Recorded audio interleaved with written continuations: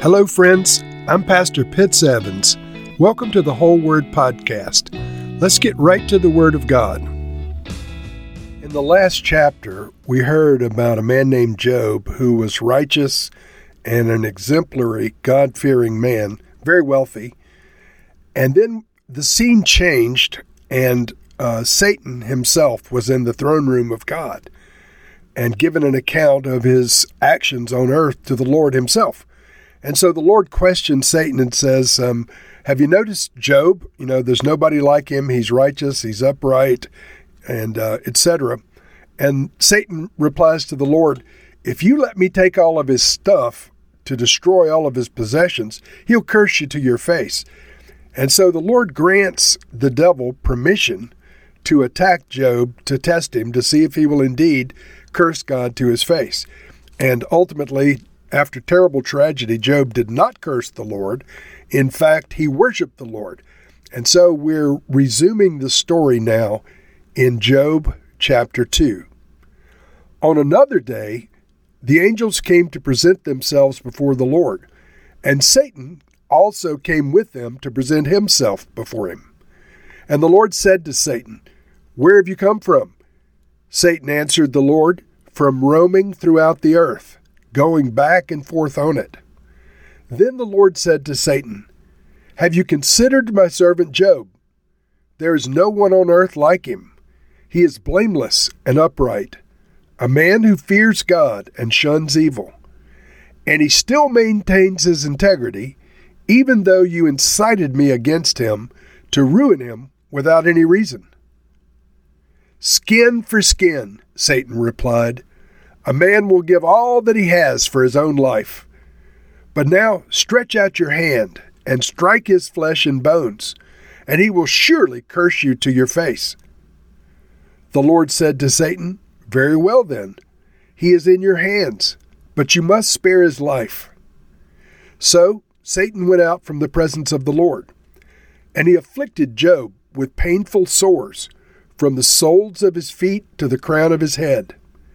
Then Job took a piece of broken pottery and scraped himself with it as he sat among the ashes. His wife said to him, "Are you still maintaining your integrity? Curse God and die." He replied, "You are talking like a foolish woman. Shall we accept good from God and not trouble?"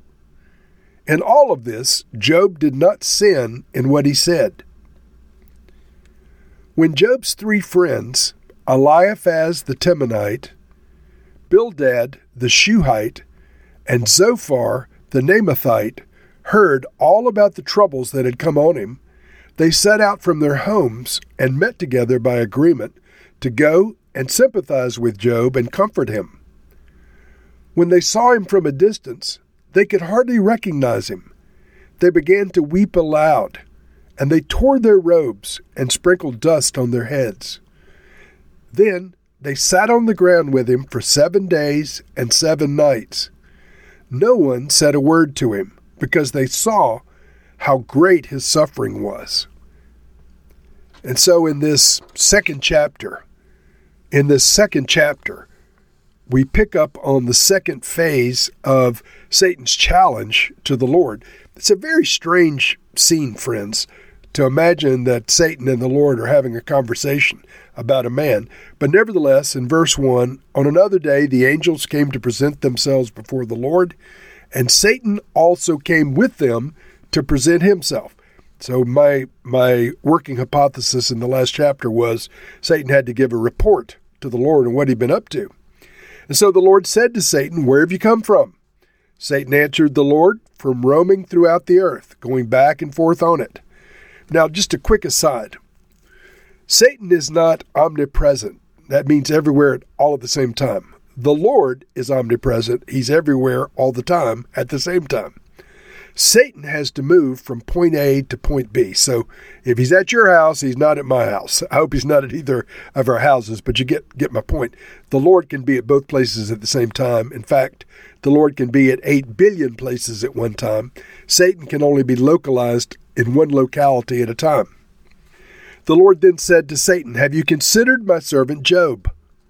There is no one on earth like him. He's blameless and upright, a man who fears God and shuns evil. And he still maintains his integrity, even though you incited me against him to ruin him without any reason.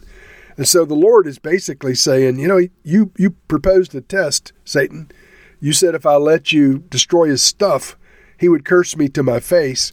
He has not done so. He still maintains his integrity. He still fears God. He still shuns evil, even though he's lost everything he has. And so Satan's response is a bit surprising, but he basically says, you haven't taken his life from him. Skin for skin, Satan replies. A man will give all he has for his own life. But now stretch out your hand and strike his flesh and bones, and he will surely curse you to your face. In other words, if you make him sick enough, he'll curse you. If you make him think he's got a terminal disease, he'll curse you.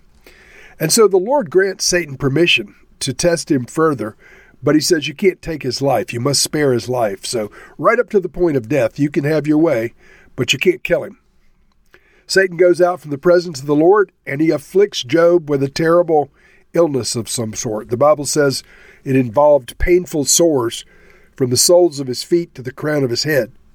We don't know what the illness was, but again, the threat of death must have been involved with the illness, because that was Satan's accusation. If out of fear for his life, he'll curse you to your face.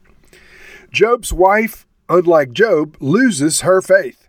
She goes to him and says, Job, are you still maintaining your integrity? Go ahead and curse God and die. Interestingly, the devil speaks through Job's wife, saying the same words that he said to the Lord. He will surely curse you and die. And the wife says, go ahead, curse him and die. And so, friends, this doesn't mean that all spouses are speaking for the devil. In fact, I think many spouses are often speaking for the Holy Spirit. But in this instance, the wife was agreeing with Satan. And Job responded, you're talking like a foolish woman. I'm not going to curse God and die. He says, shall we accept good from God and not trouble? In other words, trouble comes our way as well as good things come our way. And the Bible says in all this, Job did not sin in what he said. Now, a change of scenes. We're still in the same chapter, chapter 2. But Job's 3 friends come on the scene initially to commiserate with him. And so Job's 3 friends are going to play a large part in the chapters that follow. They're introduced here in verse 11.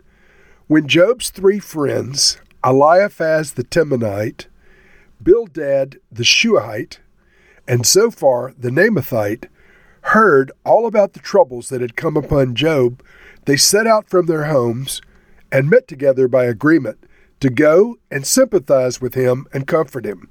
Now, friends, that was a very good motivation. These 3 friends got together. They said, we got to go comfort Job and sympathize with him, commiserate with him, and encourage our friend Job. It goes on to say when they saw him, they could hardly recognize him. He was so distorted from this illness and being broken in his poverty and all of these terrible things that happened to him, that when they saw Job, they began to weep aloud. And they tore their robes and sprinkled dust on their heads. In other words, they assumed a position of mourning. Then they sat on the ground with Job for 7 days and 7 nights. No one said a word to him because they saw how great his suffering was. They just silently sat there with him to encourage him and bolster his strength a little bit. This was all a good approach by these 3 friends. In my estimation, it was an honorable desire to go and sympathize with Job, to comfort him. They set out very well. And when they saw how terrible his suffering was, they literally wept with sympathy for Job. And so we leave this chapter at that point. But I want to go back to the fact that Job was struck by some kind of illness, and he probably feared for his life. Friends, the fear of death is a very strong factor in every human being's life. In fact, to preserve your life is one of our highest desires. That's one reason suicide seems so unnatural, because we fight hard to preserve our lives. Friends, you may be going through a terrible illness. Whatever struck Job, he did not lose his faith in God. In the next few chapters, we'll see he lost faith in his situation coming out all right, but he still maintained his faith in God. He didn't blame God. So perhaps you've blamed God for some terrible illness or some terrible diagnosis you've gotten from a medical professional. Friends, as part of this fallen world, it may not be as a result of a direct satanic challenge over you, but this world that we're in contains trouble, sickness, disease, poverty, all types of things, and ultimately death. And so you must maintain your trust in the Lord, even though things come your way that are not good. And so, Lord, may we still make a profession of faith, no matter what comes our way. May we never curse God. May we never abandon our trust in you.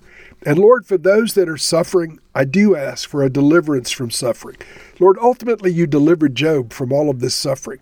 I pray for those that are suffering sickness, those that are suffering financial hardship, those that are suffering the loss of friends and family members. You're the God of all comfort. Bring comfort, healing, and restoration.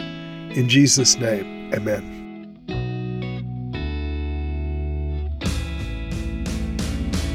Thank you for listening to this episode of The Whole Word. It was brought to you by Whole Word Fellowship and the Northern Virginia House of Prayer. If you were encouraged, please share our podcast with your friends. We'd also appreciate it if you'd hit subscribe in your favorite podcast app and take a few moments to write a review. If you'd like more information on our church and our ministry, you can go to wholeword.net or wholewordpodcast.com for more information. Thank you again, and may the Lord Jesus bless you today and always.